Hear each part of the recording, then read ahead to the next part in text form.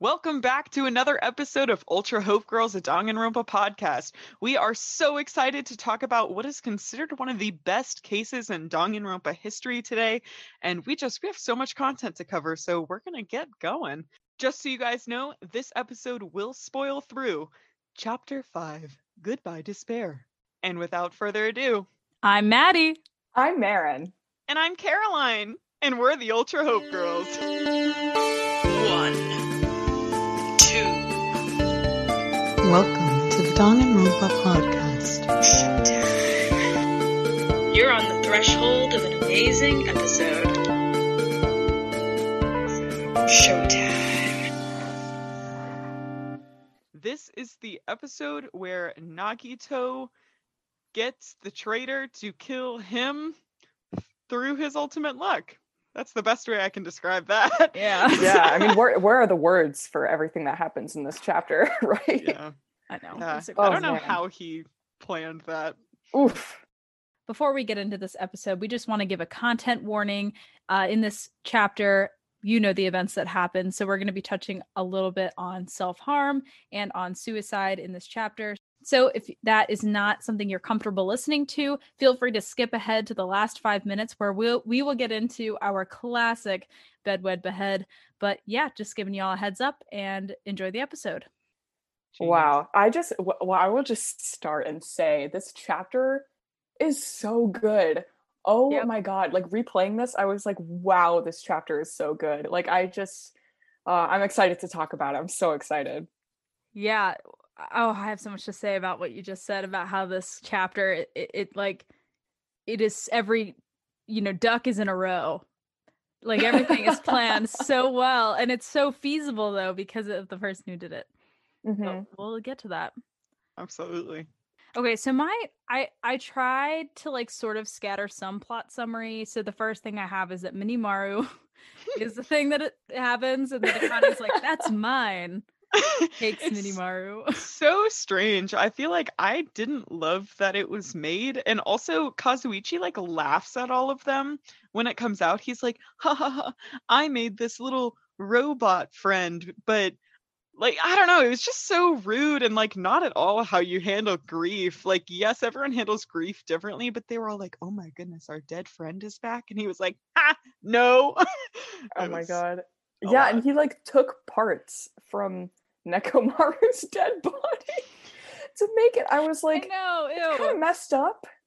He was Yeah. trying to know. impress Sonia, and I said, listen, not the way to a woman's heart, brother. Let Yeah, me probably tell you, not. I tried it once. It doesn't work. Oh my gosh. Also, how did he get Nekomaru's voice to come out of that thing? Did he have like Nekomaru Ultimate record some mechanic. pre-programmed things? I don't even know. Yeah. I guess Akane liked it. That's a pro. Akane helped seemed her like deal she with liked the it, grief. but Yeah. everyone Mm. else is like, and myself included, when I was playing the game, I was like, what? Yeah. I Grimacing. liked when it would like speak up throughout the game. I It was did funny, like it. yeah. I was just like, bro, you handled this in a really poor way of like saying, hey guys, I made our friend again. My next thing is that Hajime basically confirms the fact that he's a reserve course student and tells everyone else. And Nagito before had said like, ew, you're beneath me, you scum of the earth. But everyone else is like, okay, man, that's cool. Like, it's Yeah. not a big deal. And like, it makes me sort of question, because everyone around him, like up to this point, like now that he's sort of come out as like the reserve course student, everyone is like reacting very positively to it, very accepting, but he internally is still like beating himself up over it. And it makes me kind of start to question Hajime's background. Like, does he come from a rich family, or is there a lot expected from him at home by his parents that has been pressed upon him in his life? I don't know if we'll ever really know, or is it self-imposed? Is it something that he just struggles with? And in that case, him and Nagito have a lot in common in that way, because they're both very self-deprecative of their place in life. And also with It's very interesting to watch the other kids react to him being talentless, because even a little bit later in the chapter, some of them bring up how his lack of a talent gives him more freedom. And so it's almost a jealous sense in some way, which is absolutely bizarre, because I mean, like, I think for most players, we all think like, what would my talent be like? Oh wow, like I wish I had a talent or something like that. I mean, literally we call ourselves like ultimate nurse and stuff like Yeah. that. But it's interesting because sometimes having a lot of options is the better path. And what if, what if I was born the ultimate skier? To our listeners, I don't like skiing. So what if I was born that? And yeah, I didn't like it, but I kind of had to do it because I was so good at it. I just think like maybe Hajime doesn't appreciate the freedom that he's been given through that. To that point, Hajime could also be jealous of the fact that others have a clear sense of direction, of a purpose of what they're supposed to do, whereas he is, he has all the options available to him. Whereas that is freedom, and that is something that I think, as he grows up, he'll be thankful that that is how he is. He wasn't like bound to a certain lifestyle, but as a high schooler, is wandering and trying to find who he is and who, like the person he is. Having a label of something that you are is something that is attractive to a lot of people because it gives them a clear path. Yeah, and I just have more breakdown of Chiaki's point here, that she talks about how having a talent means you're bound to it and that your life is chosen for you. And we had talked before about how the second game characters feel like people who are their talents rather than people. And that makes so much sense now that she brought that up, because I feel like that was intended maybe by the designers of the characters, because this is a very big theme in this chapter and in this game, like I think. And I think it's why in the end Chiaki is able to trust in Nagito's luck, because in the end his luck is more reliable than everyone else's, because it is his literal identity. It is literally what he's bound to. So yeah, I think that's interesting. So the first place that I visited was the Sea King Industries place, where Kazuichi was hanging, and it was very weird. This whole island, I got a very Ready Player One vibe from it. I don't know if you guys, yeah, Yeah. that's a book made into a movie. So obviously I'm referencing the visual movie here, but yeah, that was exactly what I thought when I first saw it. But at Sea King Industries, they were making very humanoid robots there, and it kind of pulled up the question for me, like, what if the kids are robots? Like, I was like, why are they showing me this? Yeah, so that was my thought there. I don't know if you guys feel similarly, but There's a moment when you're with Kazuichi in that like factory place and he's summarizing literally the events of the tragedy from game one as if it's like a manga. And yeah. I appreciate the Danganronpa writer's sense of humor. They like are just fine with making fun of themselves, because the whole time Kazuichi's out here like summarizing the plot of Danganronpa and being like, wow, this story is trash. Like they need to get a better plot. Yes. I think one of his quotes is, whoever wrote this needs to come up with better story ideas because this wasn't realistic at all. I was like, oh my goodness, Danganronpa. Yeah. He also makes a Death Note reference Yes. in that moment. Yeah, he's like, wow, that's even cheesier than like writing someone's name in a book and then them dying or something like that. Yeah, I was like, oh man, yeah. Yeah. I really love Death Note, by the way. If anyone has not watched it, you absolutely should. So, okay, so up next is the Jabberwock Army, and there were just a couple things that I noticed. For one, it was very interesting to see a place filled with weapons as a location that you could travel to, because yes, we find out that the bombs are fake, so like, okay, they aren't real, but there was a working plane, a working tank, as we see later in the execution, working cars that were driven other places, and it was just, I don't know, it was kind of interesting. Also, the fact that that one truck got moved into the factory means that it either A, had an engine, or B, was pushed all the way there by Nagito. So I'm just wondering if they missed an engine. Like, I feel like Kazuichi would have jumped on that chance. Maybe. Anyways, but the Well, plane. Oh, go ahead. oh yeah, I was gonna say, because the planes, when they find the planes like at the airport on the first island, they're like, oh, there are no engines, blah blah blah. But like this time around, it's the first time that they're coming to this island. So I guess maybe they didn't think to check for something like that because they were already like, oh well, all the engines are gone, we can't leave. Like maybe they just weren't thinking about that.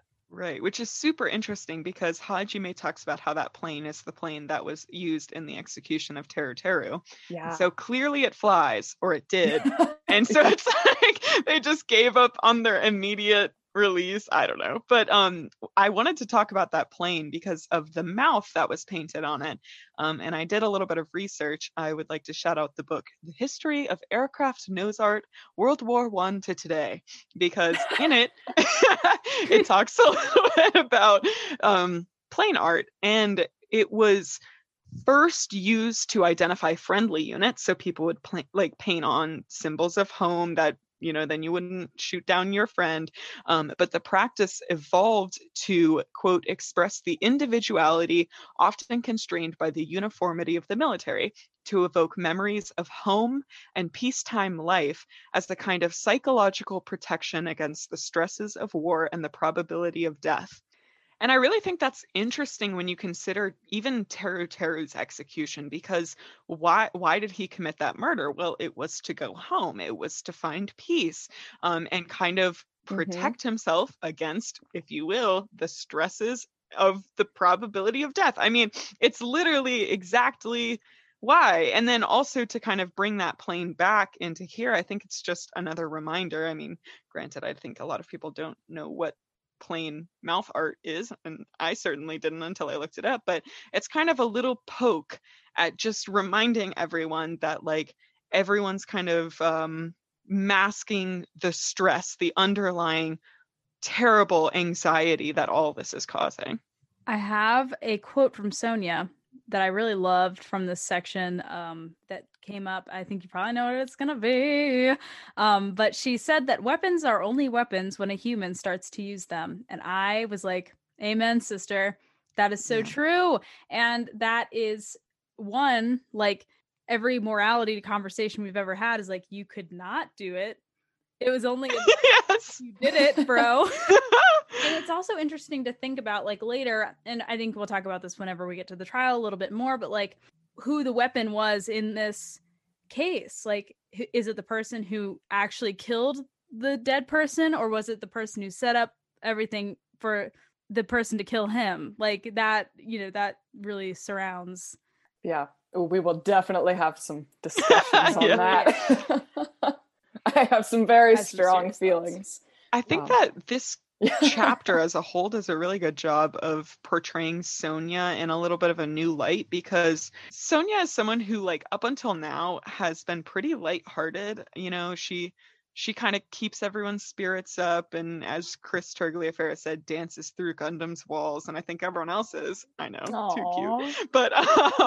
But now we're starting to see, like, I think as the conflict deepens and gets more serious, she's starting to take on a little bit more of a leader role, and I think it really comes out in this chapter. I mean, she drops so many lines like that, like what Caroline said. My gal. Yeah, and Sonia tries to blow up the ruins. Like, she does that. She out here. For sure. Yeah. Mad respect for her. Well, she's lost Gundam. She has nothing left to lose. So she's just all in out here.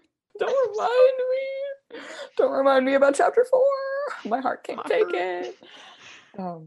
So my note about the factory is about a moment that just left me really shook when I was playing this game, because so when I play games like this, my style usually of gameplay is to check out when you're exploring or whatever, and you want to like click what you're clicking on to decide what to explore. My style is to check out the smaller areas first and then save the biggest, best one for last. Like if you're in a room and there's a door and you can go through the door to see what's next, or you can look like in this pot or like in this tree. Like I'm going to look in the pot and the tree first before I go through the door. Like I like to do the little things first, because I don't want to miss anything. And when you're exploring the factory for the first time, if you click on the warehouse door to try and explore there before going into the main factory building, Chiaki stops you and literally says, "Hey, Hajime, you're the kind of person who waits until the very end to eat their favorite food, aren't you?" And then makes you go in the factory. And I felt like it was a little unnerving how much I felt personally called out when Chiaki said that. I was like, Chiaki is speaking to me, Maddie, as a human person, like playing this game. I was like, oh my God, like it was a little eerie. Yeah.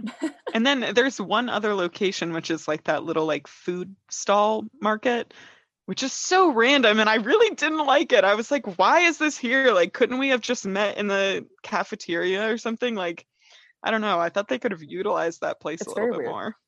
I think it's aesthetically the most interesting place on that island, but we never go back there. Yeah. Like it's like one and done. Hidden Monokuma that's eating noodles. I also have that at this location, Fuyuhiko brings up the idea that Monokuma and Monami might not be working together, which I thought was interesting. And he also says that maybe Future Foundation is, quote, our ally.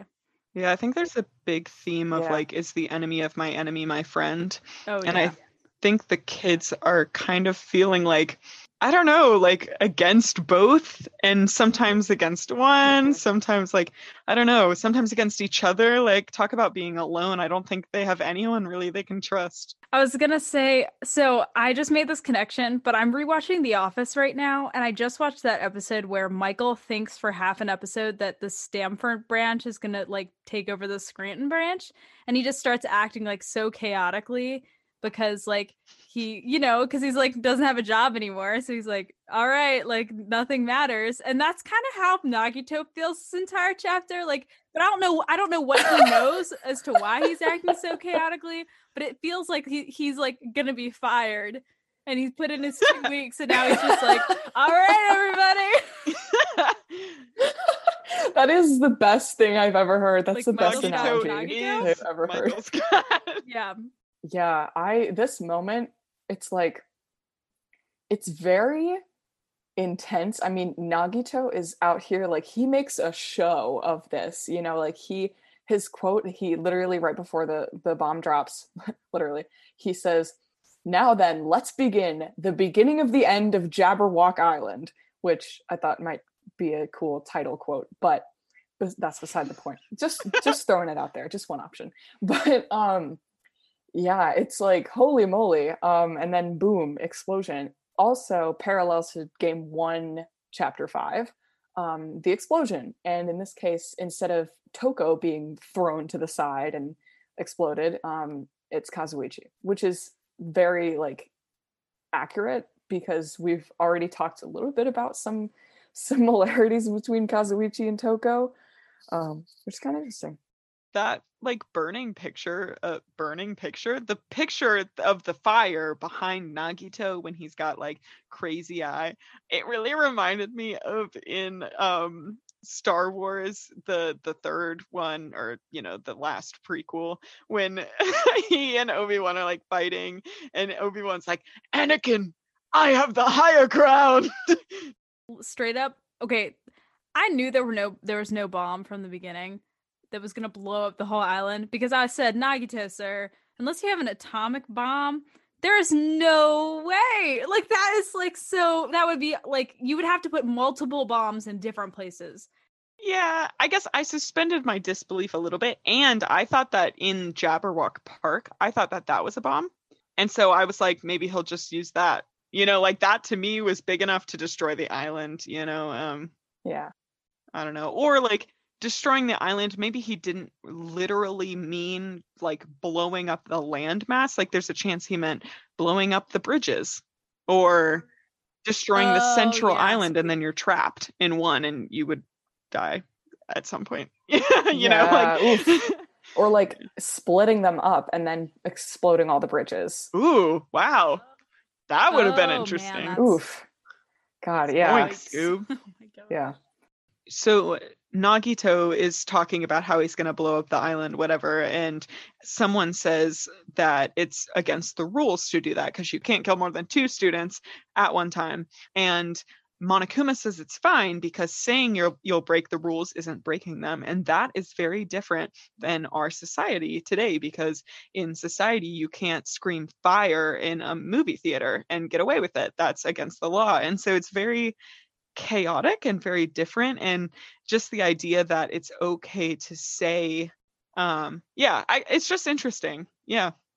That's real. Yeah, I actually have I want to talk about it later though, but and a similar analysis to like how the US handles judicial things versus And I think that's pretty commonplace worldwide, that you can't just say whatever you want in like crowded areas and cause chaos like that. That is because it's like freedom of speech, but it's like the clear and present danger thing. Right. I think is how they call it. It's like if your speech is a hazard to the safety of people around you, right, then that's a problem, you know? Like, but the I do think that's interesting because Monokuma, I mean, according to Monokuma, punishment equals execution. Like that's there's no in between. It's like either nothing's going on or you break the rules and you are executed for your crime. And so it's not like, and he said like, oh yeah, like killing more than 2 students is technically against the rules, but like if Nagito were to blow up the entire island and kill everyone all at once,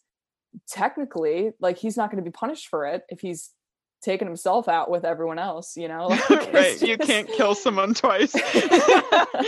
Yeah. I just had a very brief note about Nezumi Castle and the wording of the message that they find scratched out in the floor. To all subjects, the password to guide everyone to the future is ... and then password scratched out. But when it says to all subjects, I just thought that was an interesting choice of word. And it made me think of like subjects in an experiment. Like, you know, I do like research in psychology and stuff. And sometimes the like participants in the studies are referred to as subjects, and I don't like that. I think it's dehumanizing. I don't like the term subjects. I prefer the term participants, but it is a term very strongly connected, at least for me, to like research and experiments. And so that was just interesting to me. The only reason I would not have thought of that is because it's in a castle in a fairy tale land, and that's what people, you know, call, you know, the kings and that's queens would say, interesting. my subjects, hello, you know, so I love it that. fit the theme for me. So like very different take on the word. That's really interesting. That's so interesting. I love that. This is why there's 3 of us. We all got different ways in the world. True. My loyal royal subjects. Exactly. So that password on the floor, I could see that it said 11037, and I recognize that has no meaning to them, but I knew that it was that before it was even said. I was like, Leon? So when I played the second game, I had watched the first anime, I think like 5 years prior to me playing the second game, so it had been a while. And so then I got 11037 at the end of this chapter, and I was like, wow, cool, man.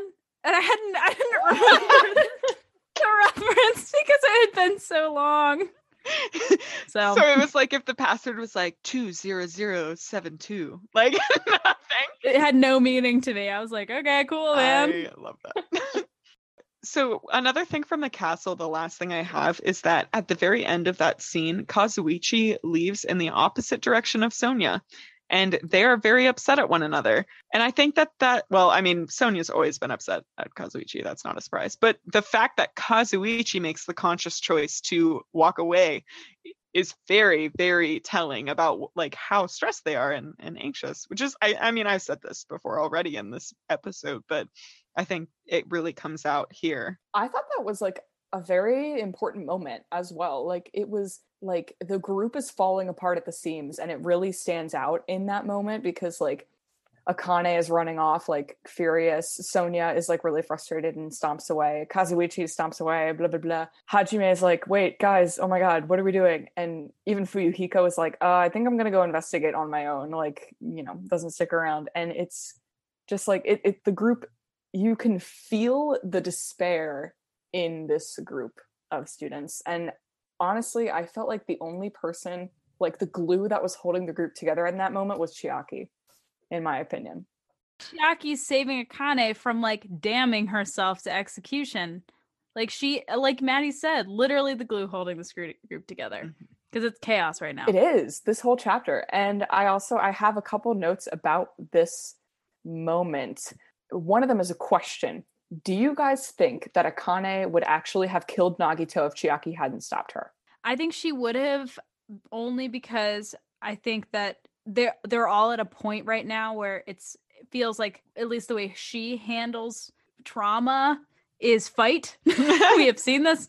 We got fight, flight, freeze, fawn. I actually have that as a note to talk about. Ooh. And she fights, and I think that she would go all the way, considering everything that's going on. I think she's very traumatized, very hurt, and I think that she would just blindly, I think she would have, but not like in a way of like wanting to actually murder a person, but I think she would do it not knowing her own strength. I think she would not. I think that she would want to, or not that she would want to, but that she would kind of, like what Caroline was saying, kind of get lost in the moment, like in a maybe ragey sense. But I don't think she would have killed him, because that is not what Nagito's goal was. And we have seen now countless times that Nagito's luck pretty much allows him to do whatever he wants. True. And he had not yet found the traitor. And so I think maybe this is a little bit of a cop-out, but I think that no, she would not have killed him, because Nagito's luck was stronger than Akane's rage at the moment. Well, luck is his whole identity. Interesting. Yeah, I didn't know how I felt about that. I was like, wow, do I think she actually would have done it? That was a really powerful moment. Oh my God. God. Like when she was choking him, I was like, buddy, I feel you. Like, Literally it's like choking him out. And like, also, shout out to Chiaki once again for expert de-escalation. Yeah, just what a queen. Although I would not suggest slapping your friends to de-escalate a situation. I think that no. I didn't mean that. I just mean that Chiaki in this situation, I feel like that is the only thing that would have gotten Akane to snap out of it. Like knowing Akane, like knowing her, like I feel like that is what needed to be done. To second that, I think that there comes a point sometimes with people where they are just so hysterical with an emotion that they need something physical to snap them out of it. Like people were like, Akane, no, what are you doing, brother? Stop. But like that Chiaki said, we need to physically intervene here. Yeah. And she didn't hurt her badly. Like she didn't like punch her. Like, you know, it was just like a wake up call, I guess. There was like, I think I saw it on Twitter, but there was like a slap compilation from Danganronpa, like all the times characters have been slapped, and it was incredible. It was so funny because we have Byakuya in chapter 4 of game 1. Your beauty is beyond compare, with golden locks and skin so fair. Togami, Byakuya Togami. Getting a little slap on the face, and now Akane. And who knows who else? Ha ha ha. No spoilers. Yeah. I also, this is in the same scene, I just had to bring it up. There's the second Avril Lavigne reference of the game happens in this scene. If you talk to Kazuichi before talking to Nagito again or whatever, Kazuichi says, why do you have to go and make things so complicated? And oh my God, just Avril Lavigne. Avril Lavigne. So my next note is when we're at the engine of the truck. So we kind of go through all the rundown of all the things, like, okay, can we drive the truck away? No, we cannot drive the truck away. Can we do all the things? No, there's not an answer. There are no answers. And we see here, as I had mentioned earlier, the 4 styles of processing trauma. We have fight, Kane, queen, freeze. I would say it's Kazuichi, because he's like, we're not gonna die.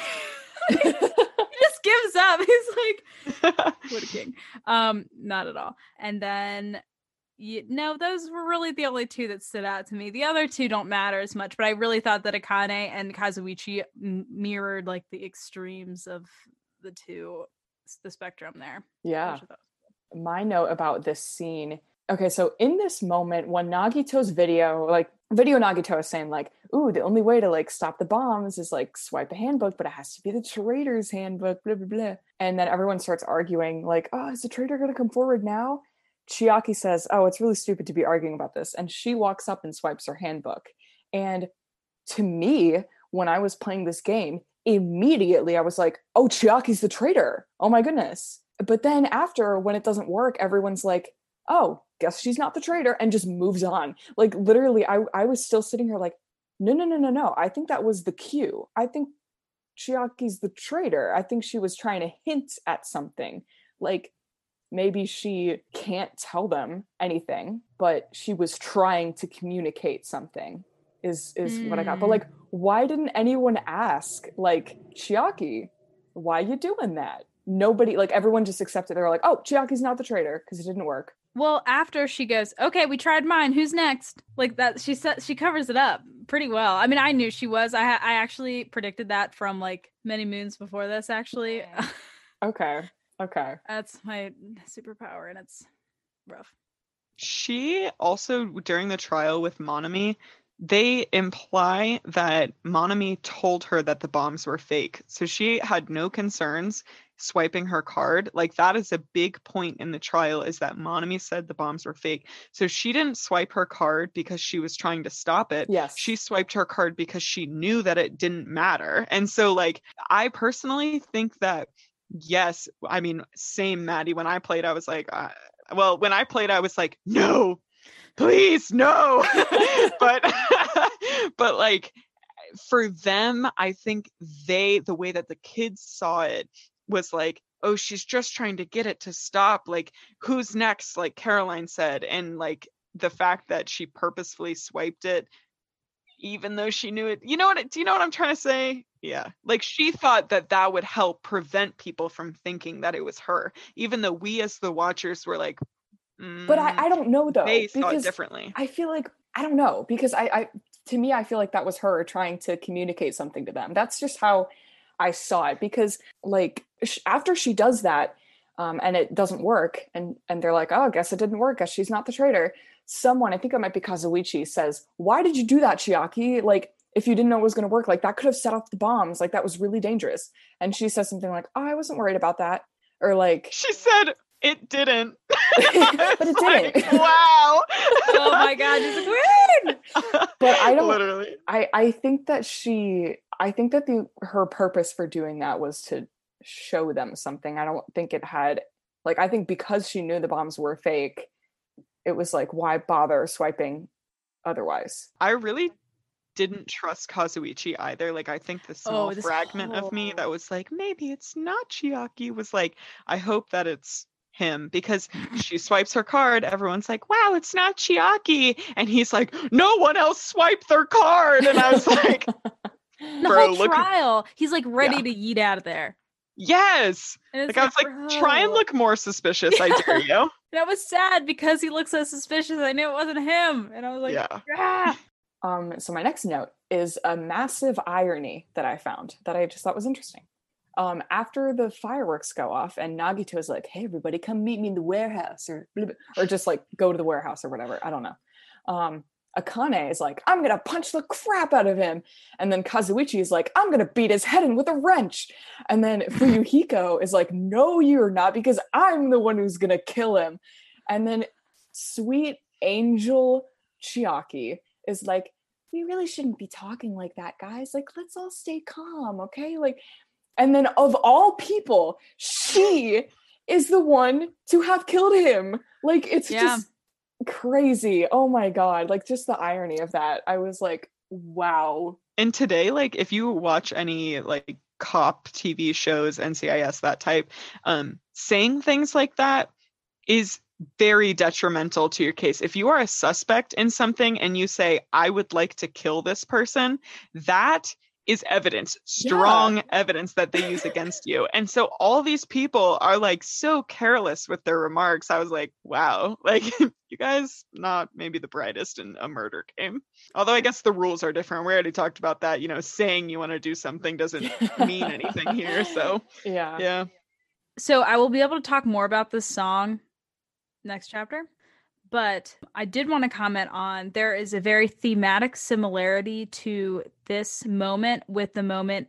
There's an episode of Buffy, and I won't say more than that, but there's a very similar moment where a character passes away in a room, and when the character who finds the other character finds them, there is a hymnal playing, and it's very dramatic, and it's like a big overture into the grand reveal of something that basically means that the universe will never be the same after this moment, which is true at the end of the chapter.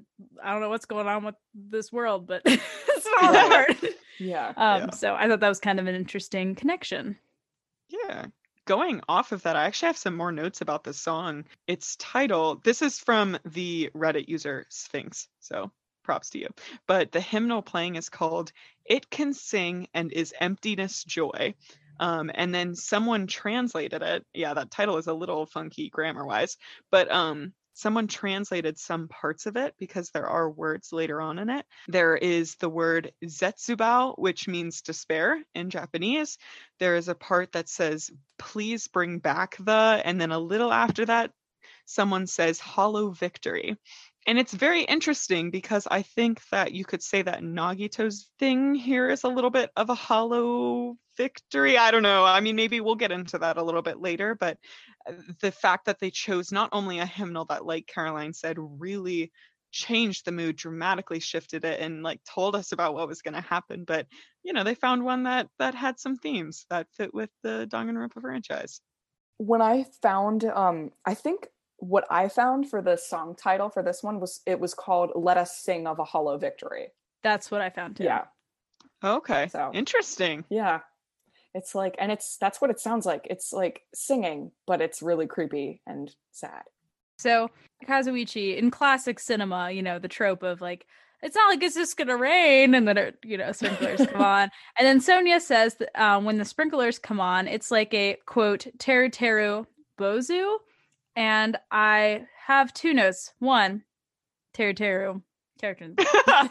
Two, I did some research, and those are little cloth dolls that are hung up by farmers to prevent rain from coming. So I thought that was kind of interesting that Sonia said, the opposite of that.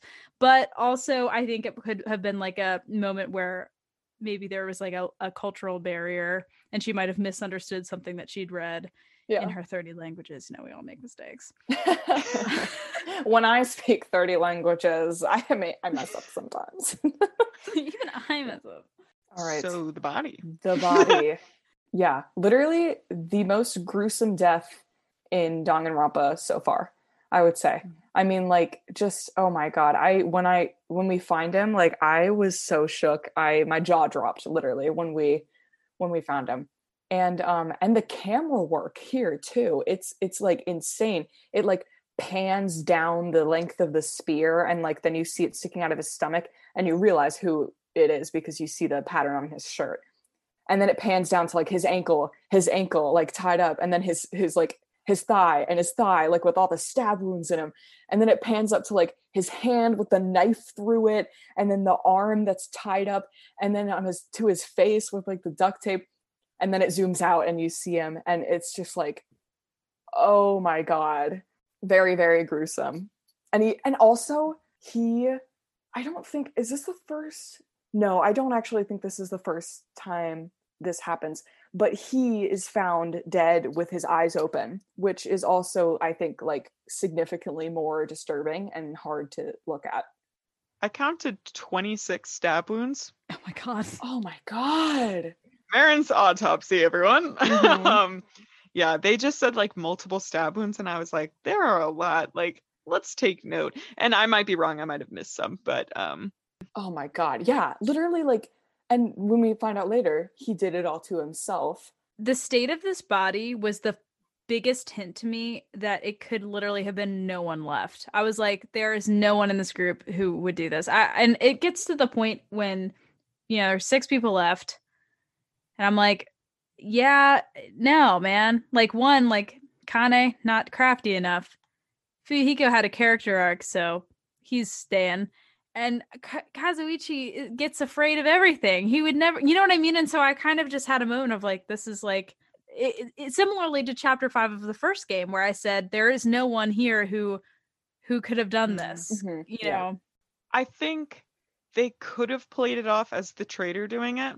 Because, like, you're right. We look at this cast of characters and we're like, no one could have done this. But I think Danganronpa plays us all the time and is like, oh, you thought that no one could do it? Ha ha ha. Here comes Sonia. Like, you know what I mean? And like Mikon, who would have thought that she could kill 2 people? But obviously there are excuses for that, which I hate, but there's reasoning behind that is external.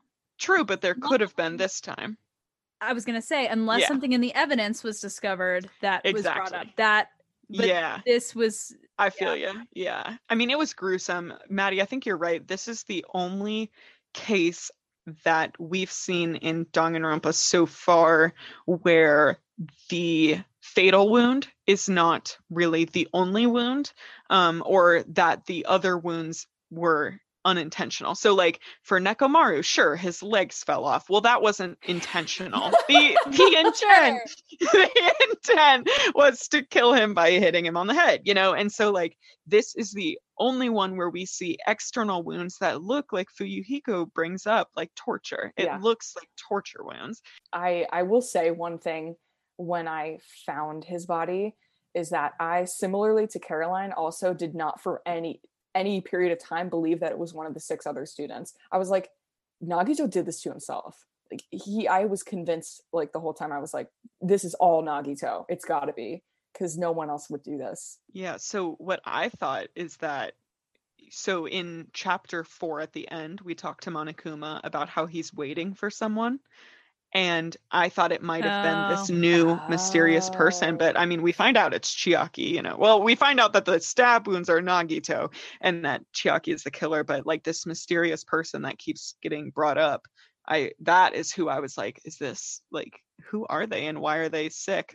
Like, yeah. And Maddie, no, I hear you. I do think he feels pain because he used the duct tape. And as Chiaki said, like there were crinkles. Oh, You could tell stop he him was so screaming. from screaming. God. I was going to talk about in the Monokuma file, it says that Nagito's time of death is noon sharp, which is the time that he said the bomb would go off. And so I had the thought of, is Nagito the metaphorical bomb? Literally, because his death destroys everyone else. Wow. Like it is destructive, and the identity of the traitor will inevitably be discovered because of this explosion. I love that. Yeah. Wow. I Yeah. thought that was a little. I will also say just like another little small note I had that I just threw in there that was like, the first time I played this game, I don't know if I really like grieved for Nagito, I would say. Like I was just kind of like a shock, and then I was like, oh, we got to figure out what happened, blah, blah, blah. But like going back and replaying it, I'm like sad. Like I knew what was coming and I was like sad about it. Like I actually, like this emotionally, this trial got to me more the second time around. Agreed, actually. But I'm not with Nagito, but with Chiaki. Oh, for me it's both. Yeah. Literally both of them. I'm like, oh God. Okay. I felt pretty sad the first time through for both. So I don't think it really increased, but I think it's just so sad to watch someone with so much potential treat themselves so poorly. You know, like every time I play through this game, I watch Nagito and just think about how cool he is and how interesting, and like it makes me sad to see someone so cool just, you know, kind of fade away of their own volition. So when we're like talking, I think it's Sonia says like, no, he can't be dead, and Monokuma walks up to him and goes, no response, he's dead, Jim. And that is a reference to Star Trek. Yeah. There is a character in Star Trek. I went and watched a compilation video, and this guy says, he's dead, Jim, like 40 times. He's literally like, Jim, he's dead. He's dead, Jim. He's really dead, Jim. And I'm like, oh my goodness. Like, I love it. So to all the Star Trek fans out there, Dorothy Fawn, looking at you. Yeah. Yeah. I had one more note, and it's about the spear. Okay, so we're all gonna say our spear notes. Okay. So Norse mythology for the second time in a row in chapter 5. Spear of Gungnir. Gungnir. And my note about it is that in Trigger Happy Havoc, right before Monokuma / Junko kills Mukuro, who is in disguise, Monokuma says, I can't remember exactly what he says. Monokuma calls upon his spears of Gungnir, and then Mukuro gets speared. So I have some history. I have some facts, some Norse facts, some history if you want me to share it. Ultimate literary girl. Guys, this is a rare moment because sometimes there are no literary references and a whole episode goes by and I'm like, I didn't have my time to shine, you know? We're giving it, girl. Hit it. All right, so let's talk about the Spear of Gungnir. Let's do it. Well, Gungnir comes from a Greek word that means swaying. Fun facts. It is associated with Odin, who is the Norse god of war and death. So this is the second chapter 5 in a row that we've had Norse mythology referenced, which I think is very interesting. And I'm curious to see if it comes up again in V3. We will see. I don't know. And according to legend, the spear was carved with runes, which means its tip was wielded with magic, which I thought was really cool. And the spear is specifically known for its role in human sacrifices. And Odin himself, who wields the spear, when he was living on Earth before he became a god, is said to have sacrificed himself by stabbing himself and hanging himself to do so. So there's obvious parallels there to Nagito and how he dies. Yeah, that's pretty much it. I just thought it was cool. Cool beans.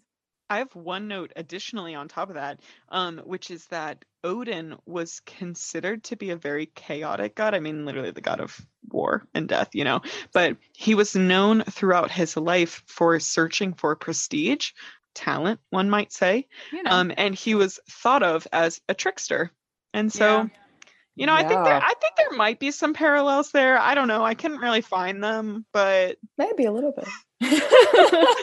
That is Oh my amazing. gosh, yeah, for sure. Just another small parallel between this and chapter 5 of Trigger Happy Havoc is the survival knife, too, Mhm. that stabbed into his hand. Because the survival knife was also like found on the wounded body of Mukuro, but it wasn't the murder weapon, which was interesting. true.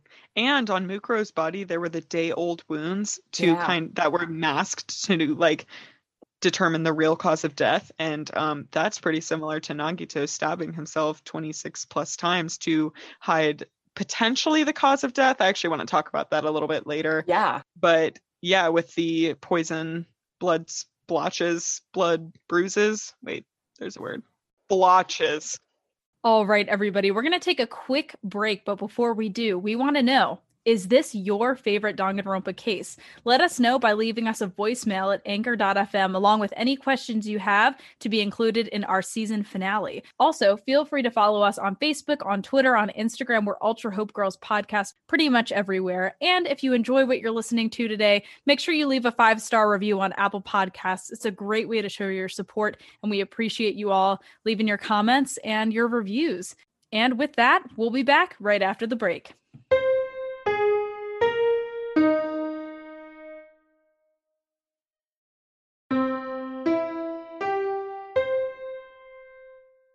So when we find Nagito's body, something that Hajime said almost made me cry, actually. And he said, everything good and bad about him is gone. We'll never be confused by him again. We'll never be saved by him again. And that was so sad.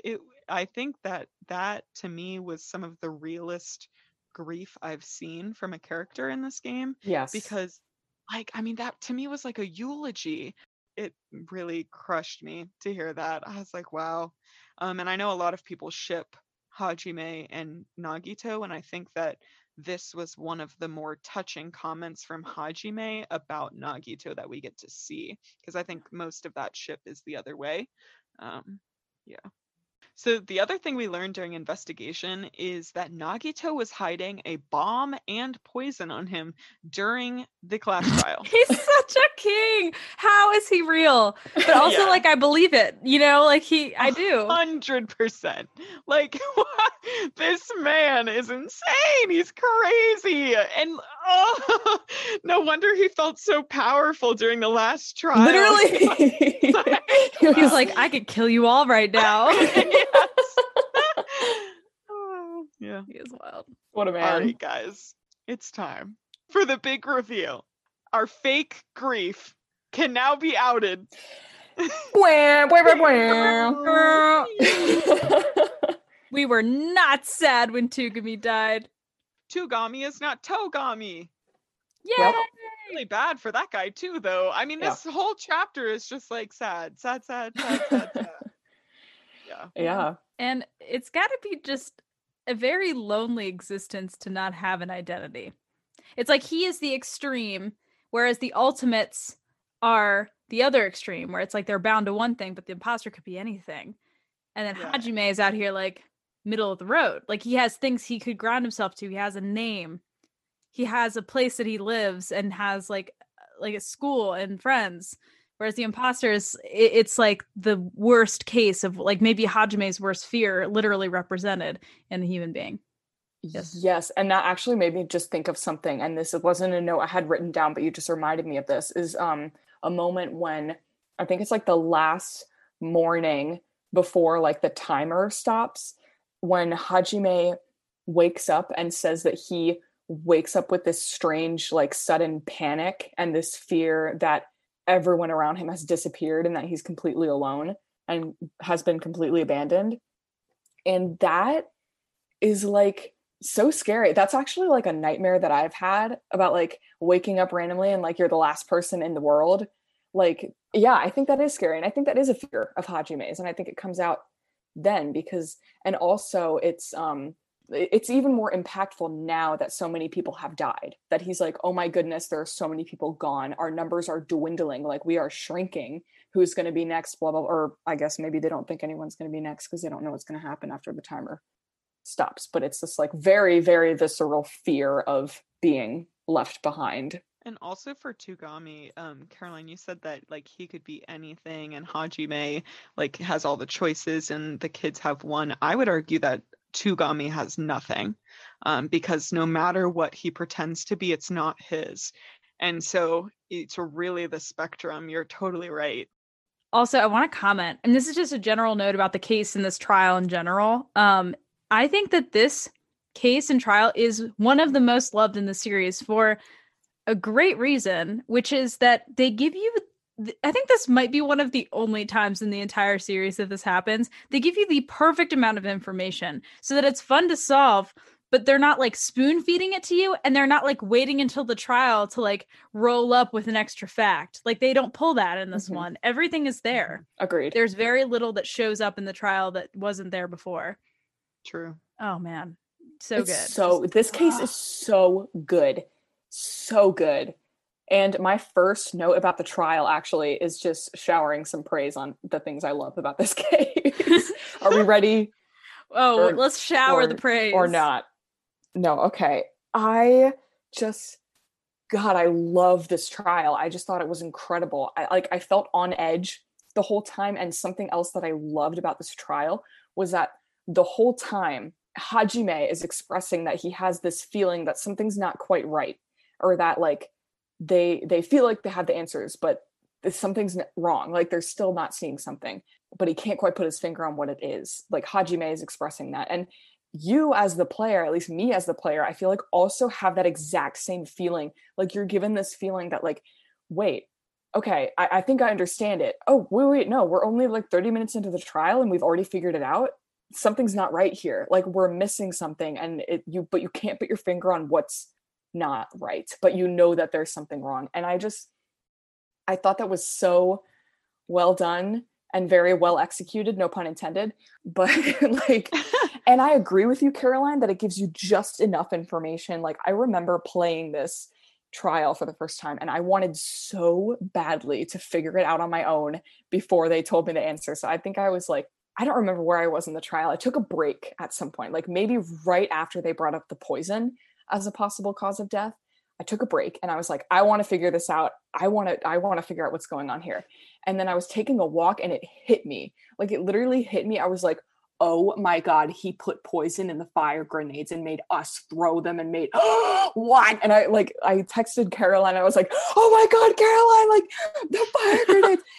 But it was like this moment, like when I made that realization, my stomach dropped. It was like, I was like, oh my God, that's what he did. And then it was like, oh shoot, like we're screwed if that's the truth. And that's exactly the reaction that Hajime has in this trial.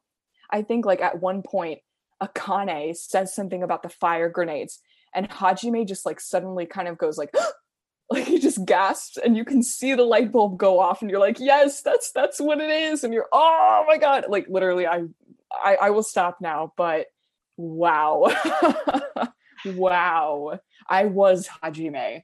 I am Hajime. You are. I mean, yeah. In Yeah. that whole trial. It was like in sync. Like just I thought they did a very good job of making you feel like you were right there with the protagonist, feeling everything that they were feeling, thinking everything that Hajime was thinking. I have a quick pre-trial note.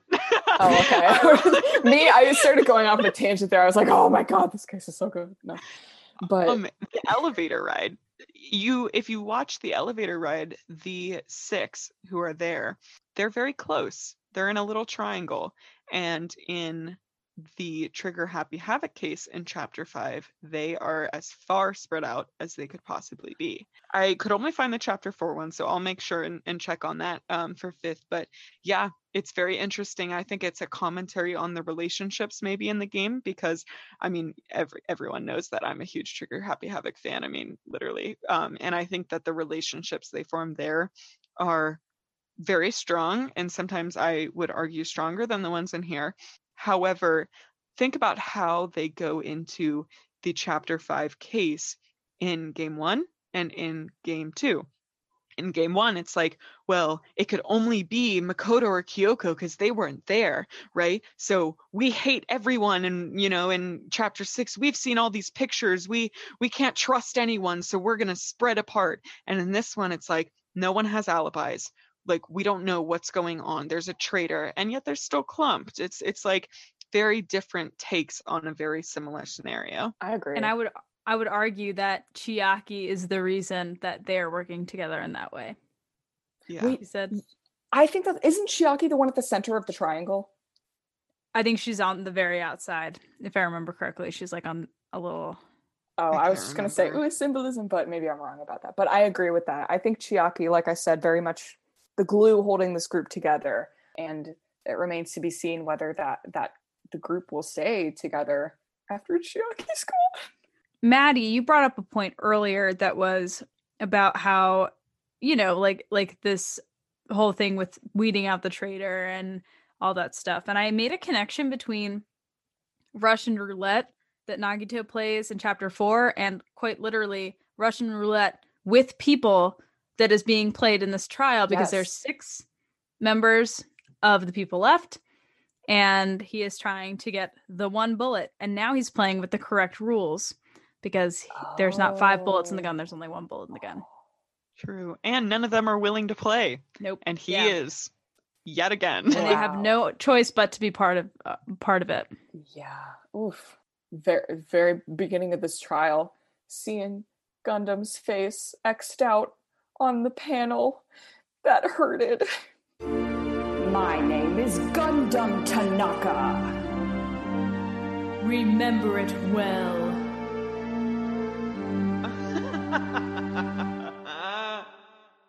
So Monami is acting very differently than she normally does in this chapter. And I have to be real, her kind of like aggression and I'm going to fight Monokuma, like I'm going to take him down. I didn't really feel it. I have to be honest. I didn't feel the sacrifice that she was trying to convey. I don't know if that was like something you guys felt or didn't feel, I guess, as well. It was a little weak. It was like, okay, so I see that Chiaki is fighting and these kids are really tired. So I'm going to blow up Monokuma twice, accomplish nothing, and then give up. I mean, that's a very like rude, I don't know, like simplified way of putting it. Yes, Monami is a very like not aggressive character, so for her that was a big change. I see that. It just felt a little weak compared to Chiaki's sacrifice. I mean, Chiaki literally could have gotten away scot-free. Granted, it wasn't like she was trying to murder him, but she could have literally gotten away with it, and she guided everyone to the fact that it was her. So her sacrifice to me was like, holy cow. I mean, I cried about it.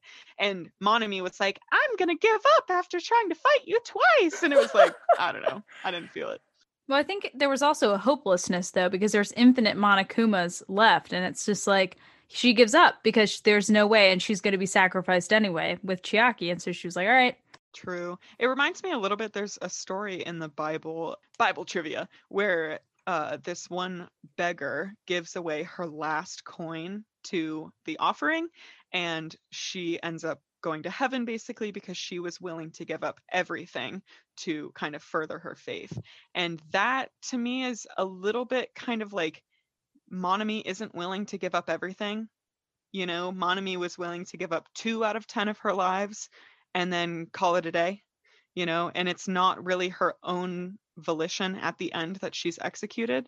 She has to go off with Chiaki. And so, I don't know, I think that might be a little bit of why, but I'm not trying to belittle her character at all. Monami, I know there are a lot of Monami fans out there, and like, I didn't dislike Monami at all, but yeah. To sort of find a counterpoint as to why she may have been trying to like hold off from being killed is if Chiaki is going to be executed, there's only one other person left who is from the Future Foundation, and so she might have been just trying to preserve that role in their community. Yeah, that's super true. Yeah. And she and Chiaki talk about things they're allowed to do and not allowed to do during this case. And so, you know, maybe she's getting direct orders from someone. So you're absolutely right. Absolutely. Monokuma says to her at one point, "You've ascended the ladder of adulthood and reached the moon because you're a rabbit." And that kind of reminded me of the book Goodnight Moon. Did you guys ever read that? It's a children's book. Yeah, where the rabbit's like, "Good night, dresser. Good night, rug." And that book is kind of, I mean, it's not a super deep reference, but that book is symbolic because an adult wrote it, and it's kind of how, you know, children, when they're going to sleep, they see all these things and their imagination is wild. But like, as a grown-up, you lose that imagination a little bit, or maybe like the desire to imagine that way. And it's kind of interesting that Monokuma says that to Monami, because Monami's personality is very much like, la la la, I'm magical miracle girl, you know, and then she becomes very serious. The only other time we've seen her this serious is when she says, "Nagito, you scare me," in chapter 4. So yeah, I just thought that was a kind of a cool reference there. I have a lot of notes, actually. And so one note is literally just, there are so many sexual innuendos in this chapter. Holy God. Yes. That's one note. I also have, so Nagito in the chapter, and I forget who says it, is said to have delusions of grandeur. But I would argue that he doesn't. Because the definition of someone who has delusions of grandeur is that they have a false belief in their own skills or greatness. And his skills have worked every time he's needed them. So there, in that, by that definition, there are no delusions of grandeur. Yeah, absolutely, I agree. So Sonia at one point says, "You would die instantly from the spear wound." And I wanted to throttle my computer. This whole instant death. If Marin if Marin had a nickel every time a character in this game, I would have 15 cents. It was so frustrating. I was like, you guys don't even know what you're talking about. Oh gosh. Oh my Yeah, God. this isn't really a note I had, but it's just something that I don't know if you guys, or maybe Marin has any thoughts on this, but I was like, I started going off on like a tangent trying to do research on this, because I was like, they started talking about the qualities of the poison, and I was like, ooh, chemistry. And then so I tried to do research, and I was trying to figure out what the poison could have been, but I could not figure it out. I was like, okay, it's a low volatility, highly toxic poison that's in liquid form, but it can be turned into a gas if it's hot enough, and it's denser than air, but it's subject to hydrolysis, blah blah blah, all these things. I tried to find something that fit the descriptions, and I couldn't. Honestly, I don't know a lot about poison, so Yeah. I don't know if I can comment, but Okay. like, I don't think it's real. It's Monokuma's magic poison. Yeah. Yeah. Yeah, that's exactly what I was gonna say. I was just gonna be like, it's a poison that doesn't exist. It's a poison in this for world. Cusco. Cusco's That we know. poison. Okay, I have a note that literally just said a refrigerator for the poison. For Cusco's poison. Cusco's poison.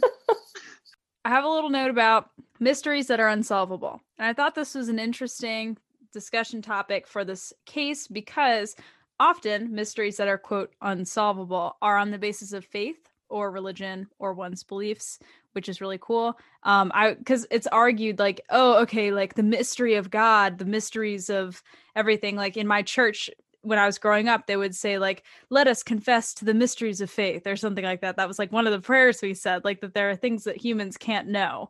And this is and I thought it was neat because belief is a huge theme in this chapter. Belief in Nagito's luck, belief in each other, belief in Chiaki.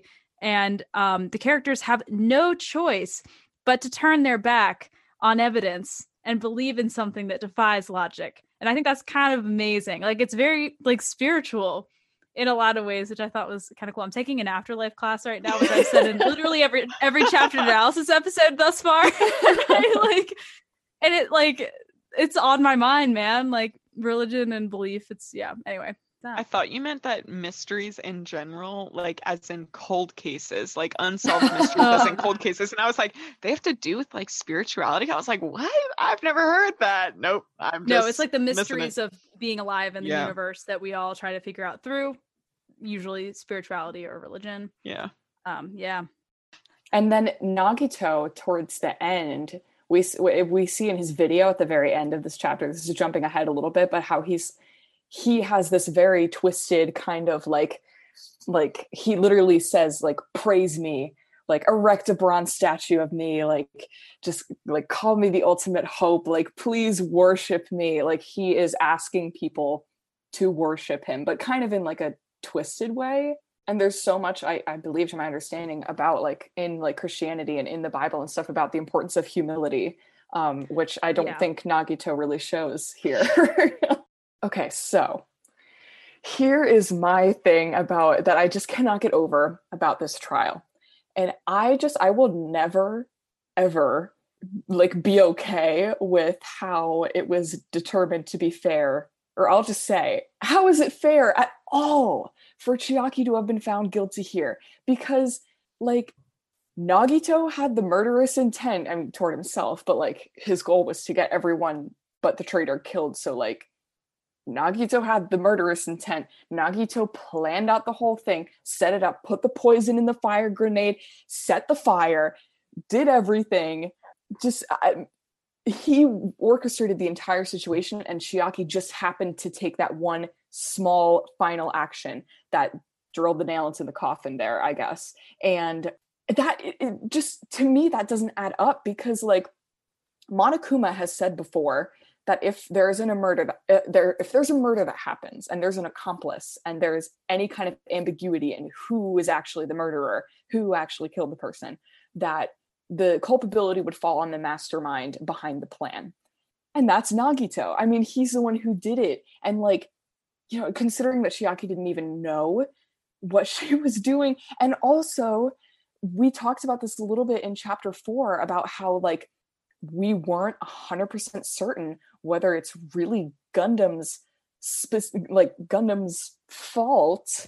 I mean, Gundam is the one who set it up, but like we were like, could Gundam have gotten away with it on the grounds that it was Nekomaru's final action that killed him? Because it was Nekomaru who started like struggling when he was hanging by the rope, and then he fell and hit his head, even though Gundam was the mastermind behind that plan. But because Gundam is the one with the idea, Gundam set the pieces in motion, Gundam was executed for it, even though he didn't take that final action. It was actually Nekomaru's actions that dealt the final death blow. And like, this is just like a double standard, like Monokuma, come on. Like, Nagito did this, and then Chiaki is executed for it. And it was like, just, oh man, like Nagito has, in my eyes, 100% responsibility here. And it's just like, oh man.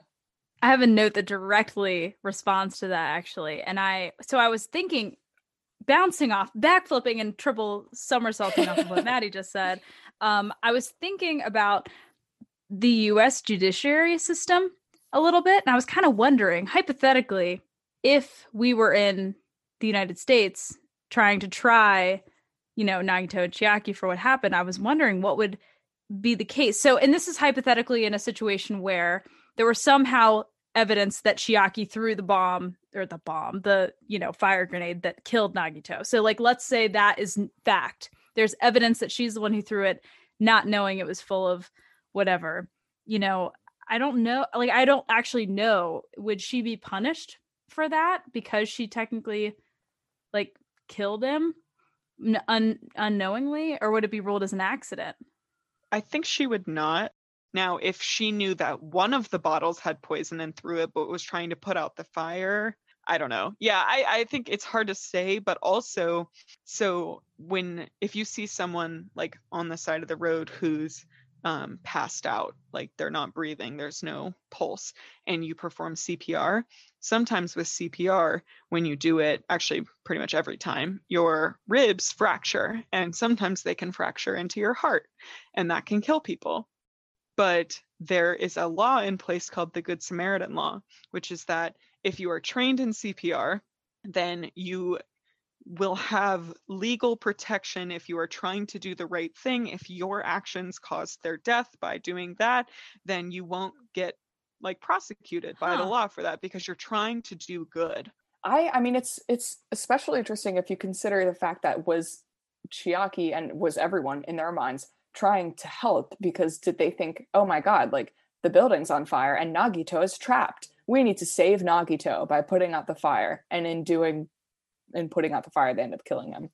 So that's kind of interesting, the irony there as well. But I will say, actually, when I was first playing this game, I thought that Nagito, in hindsight, this clearly wasn't really feasible, but I thought that Nagito had put poison in each one of the fire grenades so that we all killed him. And I was about to be like, I was so shook because it was like ultimate despair. No, I was like, what would have happened? I mean, in that kind of situation, it would have been, we would all have been his murderers, and would we all have gotten executed for it, and there would have been nothing we could do about it. That's really interesting. I think Monokuma might not have allowed that. Yeah. Because Monokuma mentions a couple times throughout like this chapter that he knows everything going on the island. Yeah. Everything. Right. And so he would have known that. And I think he probably would have stopped that, but it's hard to say. I mean, sometimes he's like, do whatever, as long as it's murder. And it's like, oh, yeah. Yeah. Also kind of talking about the culpability, going back to that a little bit, why isn't Akane guilty? Because Akane kicks down the door, which starts the fire. Yeah. So Akane's the one that pretty much forces them to get the grenades. I mean, yes, you could say they could have left the fire, but they thought their friend was in there. So what if Nagito had burned alive? Would that be all of their faults for not putting out the fire? Like, I think there's a lot of question there, and I agree, Maddie, there's an absolute double standard here, because Nekomaru did the final action and he wasn't punished. And here, you know, like, I had a really hard time with that, because I think that's something that, like, as a player, you just kind of have to recognize that Monokuma doesn't care. Yep.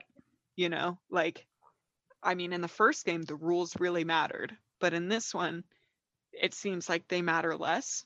Yeah, it's like, I might argue, whatever can get Monokuma his execution that he wants, because, you know, if Nekomaru was declared to, you know, if Nekomaru's death and Nagito's deaths were both declared suicides, there wouldn't have been anyone to execute. So right, we don't have any alter egos to take to smash into pieces on a computer. Okay, so I just have a small note about just a moment that made my heart shatter into a million pieces. And Marin, I know you will relate to me on this. Caroline, I'm not a heartless not so sure, heathen, but, Maddie. I mean, I'm kidding. Things. But when you have to select who the traitor is, and you have to click Chiaki, and like, and Chiaki is out here saying like Hajime, like, I want you to prove it, like, you can do it, like, blah blah blah, prove that I'm the traitor. And Hajime responds, don't you understand? You may as well be asking me to kill you. And I know. I just, that quote, oh my god, that just ripped my heart into a million pieces. Catch me ugly crying in the corner, just sobbing while I was playing that part. It's just, oh my god, the raw emotion from Hajime. I just want to say the acting in this moment. Shout out to Johnny Young Bosch and Christine Cabanos. Cabanos, because they killed me. Their acting is so good here. And the fact that they only get the lines and they don't know the context for the scene. Whew! Shout out to those cold reads, man. And the writing Yeah. here too, going off of the exact point that Maddie was saying, when you have to do the character selection, normally when you pick someone, you say, it can only be you. And it didn't happen. It was silent. It was so quiet, it hurt. And then later, when you're proving that Chiaki did it, you don't say, no, that's wrong. You don't say that. It's quiet. It's silent because it's grief. And it is horrible. I was like, oh, I know that silence is painful, and it's a common use in like film and TV when someone is about to die or someone has died, that the episode there's no music, there's silence, and it, oh man. Okay, this is a rare moment for me because for those of you who are fans of the podcast, who've listened to every episode, probably know that I am a musical theater major, and that does not come out very much in these episodes, I don't think, with like my knowledge, but changing the tune a little bit today, pun not intended. Is that a pun? I don't even know. I need to go to bed. Okay, so Sonia at the end of the trial says something like, "Oh, like how did it come to this?" And she is just like, I mean, breaking down, like totally just they're all broken. But Sonia, for some reason, really hit me because she's always been very like level-headed in these situations, and this is her moment here. So this reminded me of a musical, and there's a song at the very end. So okay. There are two musicals called The Wild Party, both based on the same poem, and they're written by two different musical writers, but I'm going to be referencing Andrew Lippa's Wild Party for anyone who's out there who is like, oh, I know what you're talking about. Based on the 1929 poem by the same name, at the end of the story, there's a song called How Did It Come to This? That the character named Queenie sings after something very traumatic has happened. And because of the very heavy and sensitive themes that arise at the end of this play, I will not go into too much detail, but what I will say is, so the play surrounds a wild party where a lot of crazy stuff happens, and it's supposed to be so much fun. It's going to be like this crazy party and everyone's going to have a great time. And Queenie, who ends up singing the song, falls in love with a man named Black, who she meets that night, called Mr. Black. And racism plays a big theme in this musical. And she cheats on her husband. I think husband, I might need to like look that up, but husband, boyfriend, Burrs, with this man. And at the end of the play, Burrs goes basically with a gun in the bedroom to kill both of them. And Black wrestles him, and then Burrs ends up shooting himself and dying. And knowing Black's place in society and knowing that he will be executed for this crime, she tells him to leave. And then she's left alone with the body of her boyfriend or husband and sings this song. And it kind of just, it reminded me, the adaptation and the ending is different depending on the version that you read or that you watch of the musical. But it reminded me a lot of how Chiaki, knowing she's the traitor, chooses to come forward to save the people that she cares about. And that musical theater. It struck me the moment when Chiaki, during the execution, grabbed Monami's hand and like tried to run with her. That moment kind of struck me because in a way I was like, oh, part of me was kind of thinking like, does Chiaki not really care that she's about to get executed? Or like, is she just not afraid? Or like she, I don't know. But, you know, and then I'm like, oh, well, maybe she just has totally accepted it. Is like, you know, but then in the moment when she grabs Monami's hand and takes her and tries to run, I think that kind of broke a little bit for me. I was like, oh, like she actually did try to get away kind of, and you know, maybe she wasn't fully to a place of acceptance with it. So I was kind of like, oh, but my next note, like total mood shift. But okay. Monokuma says something about like, now that there's 5 of you, blah, blah, blah. Like, and you know, for some reason Monokuma needs 5 people. And then Akane is like, are you planning on making a volleyball team? And then Minimaru says, you need 6 people for a volleyball team, fool. And I just like, that apparently was one of his like pre-programmed things to say. Of course. Like he just knew that was going to come up. He's artificial intelligence. There's got to be one in every game. was so funny. I was like, oh man. So after the trial, we have our depresh sesh in our room for like a full day, and then we kind of wake up and the bomb goes off. It's kind of weird what it is. It looks like a little bit of like light in a way in the Jabberwock Park, and then everything is insane.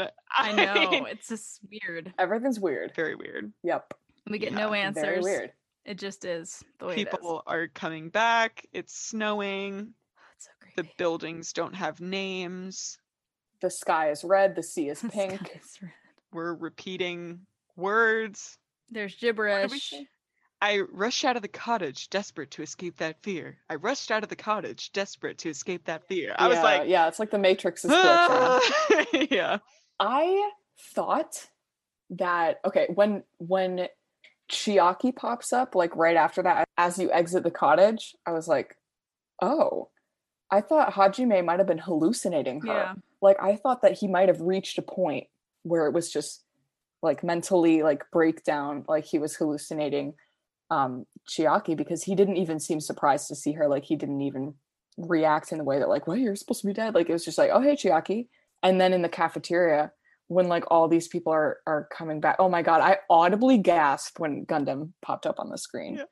I was like, oh, but like I also kind of like felt a little bittersweet about seeing all the characters like saying their things even though you know they're not actually alive. Like it's almost like the spirits of those other characters are like there, maybe kind of trying to help out the ones who are left. Except for Teru, who just says something perverted. That's it. Yeah. Classic. Like, but that was like just wow. I mean, there's a small part of me that wonders if they are, like if they came back, because at this point we don't know. Like Yeah. they're reappearing, and like yes, the world is falling apart, like literally falling apart, but like I don't know. I think that there's always like that little aspect of hope that your favorite characters, not Teru, are going to return, and like make a big comeback. Agreed. And the deaths maybe didn't happen. And it's like, oh, like Hajime, you just dreamed all this up, even though that would be so frustrating. It's interesting though, the only person we do not see, the only dead person we don't see make a reappearance is Nagito. Yeah, that's true. He does not make a reappearance. Everyone except Nagito does. True, but I think that might be because they watched his laptop thing. Like, wouldn't it Yeah, be yeah, weird that's if true. he was like, all right, guys, let's watch me on a laptop? yeah, that's very fair. That's very fair. All right, so my last note is at this point in the game, when the post fifth trial, when everything's starting to get a little bit weird, I think it's right after you talk to Chiaki, and then you're like, oh, I gotta go meet up with everyone in the dining hall. Like everything's normal again. If you go around and click on the cottage doors of the people who have died, you see like this weird kind of glitchy text that shows you what appears to be their final thoughts before they died. And What? yeah, like please look into it, because it's very interesting. And you can like there's some interesting stuff there. One that stood out to me, this is the only one I'm going to bring up. If you guys want to look the rest up yourself, go for it, because it's mind-blowing. But you want to know what Gundam says? Yes. It's like in between like Wingdings and like random characters, but like you can see the text in there. It says, "Tremble with fear, I will die twice." Me. Isn't that interesting? That's amazing. Wow. Like, but what does that imply? That Gundam has died before or had some kind of near-death experience before, and this is like his second time? Or that he is not actually dying? When he was dying, he was like, I'm not actually dying, and like thinks that he is gonna die for real at some point later. Like you said, Maren, maybe everyone's still alive. It sounds like the perfect thing to say as Gundam, though. Like like if you were would say Gundam and you that. were dying, you'd be like, I'm gonna die twice. Sorry about it. Like, oh, I love that. I actually really want to hear the other ones. Do you have them written down?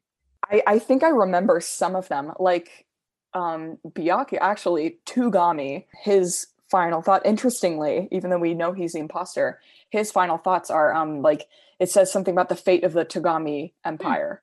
So he really has no identity. That He is in Very character. interesting. His final thoughts aren't even at the moment his of his death own. are in character. Yeah. Wow.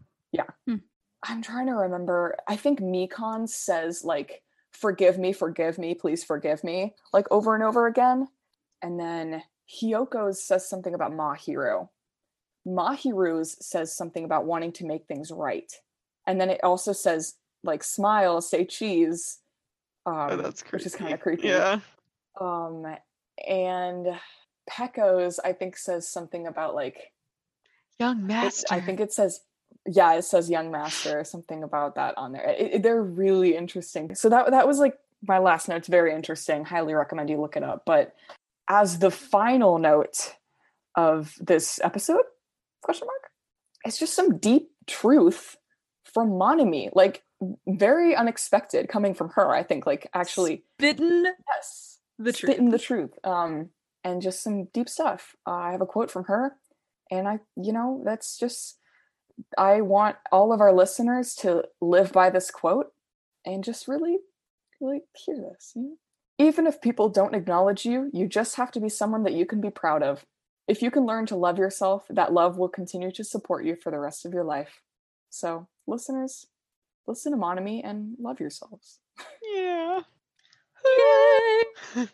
All right, everybody, we're going to move into Bed, Wed, Behead. So today we are going to be picking between Chiaki, Hajime, and Nagito. So yeah, that's the vibe. I think I know my answer and I kind of hate myself for it. No, Monami told me to love myself.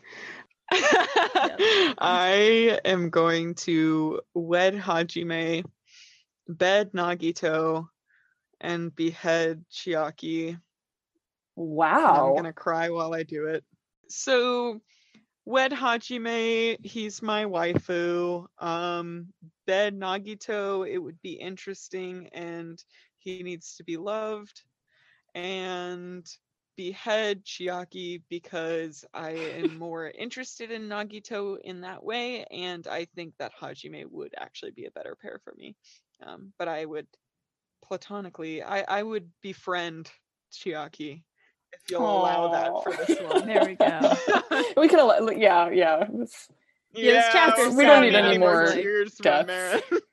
I actually have the same answer as you, Marin. Wow. Yeah, and I don't, like I said, I don't want to behead Chiaki. I'll befriend Chiaki, but because I love her. But yeah, I don't know if I would vibe with her in that way, in like a romantic kind of sense.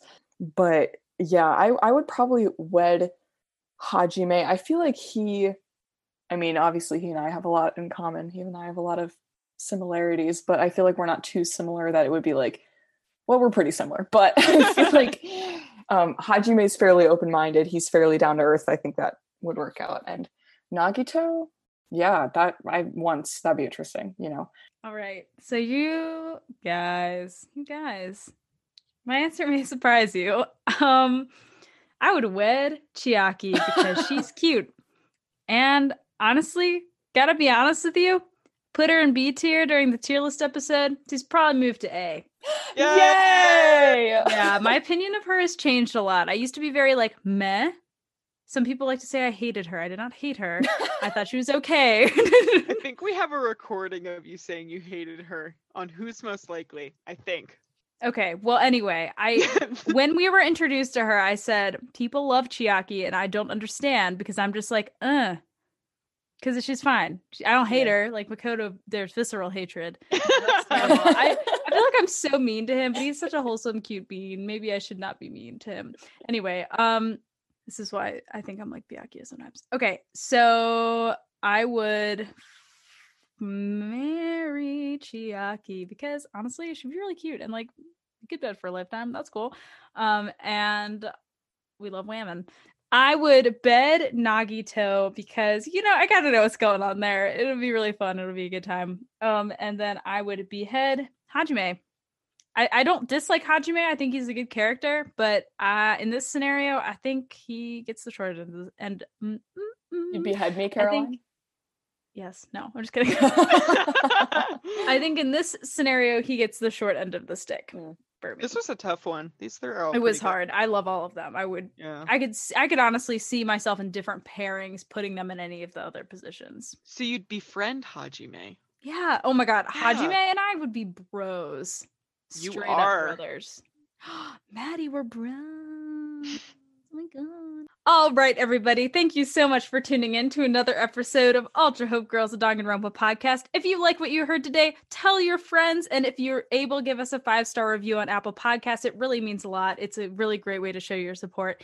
And if you're interested in hearing more content from us, we have a Patreon where we all do individual episodes on there. And if you can hear more about our Danganronpa content, all on there. We are on Facebook, on Twitter, on Instagram, on Twitter. We're Ultra Hope Girls Podcast everywhere. You can ask us questions, hit us up on there. And yeah, I think that's it for today, folks. I hope you all have a good day, and we will see you soon. Bye. Bye.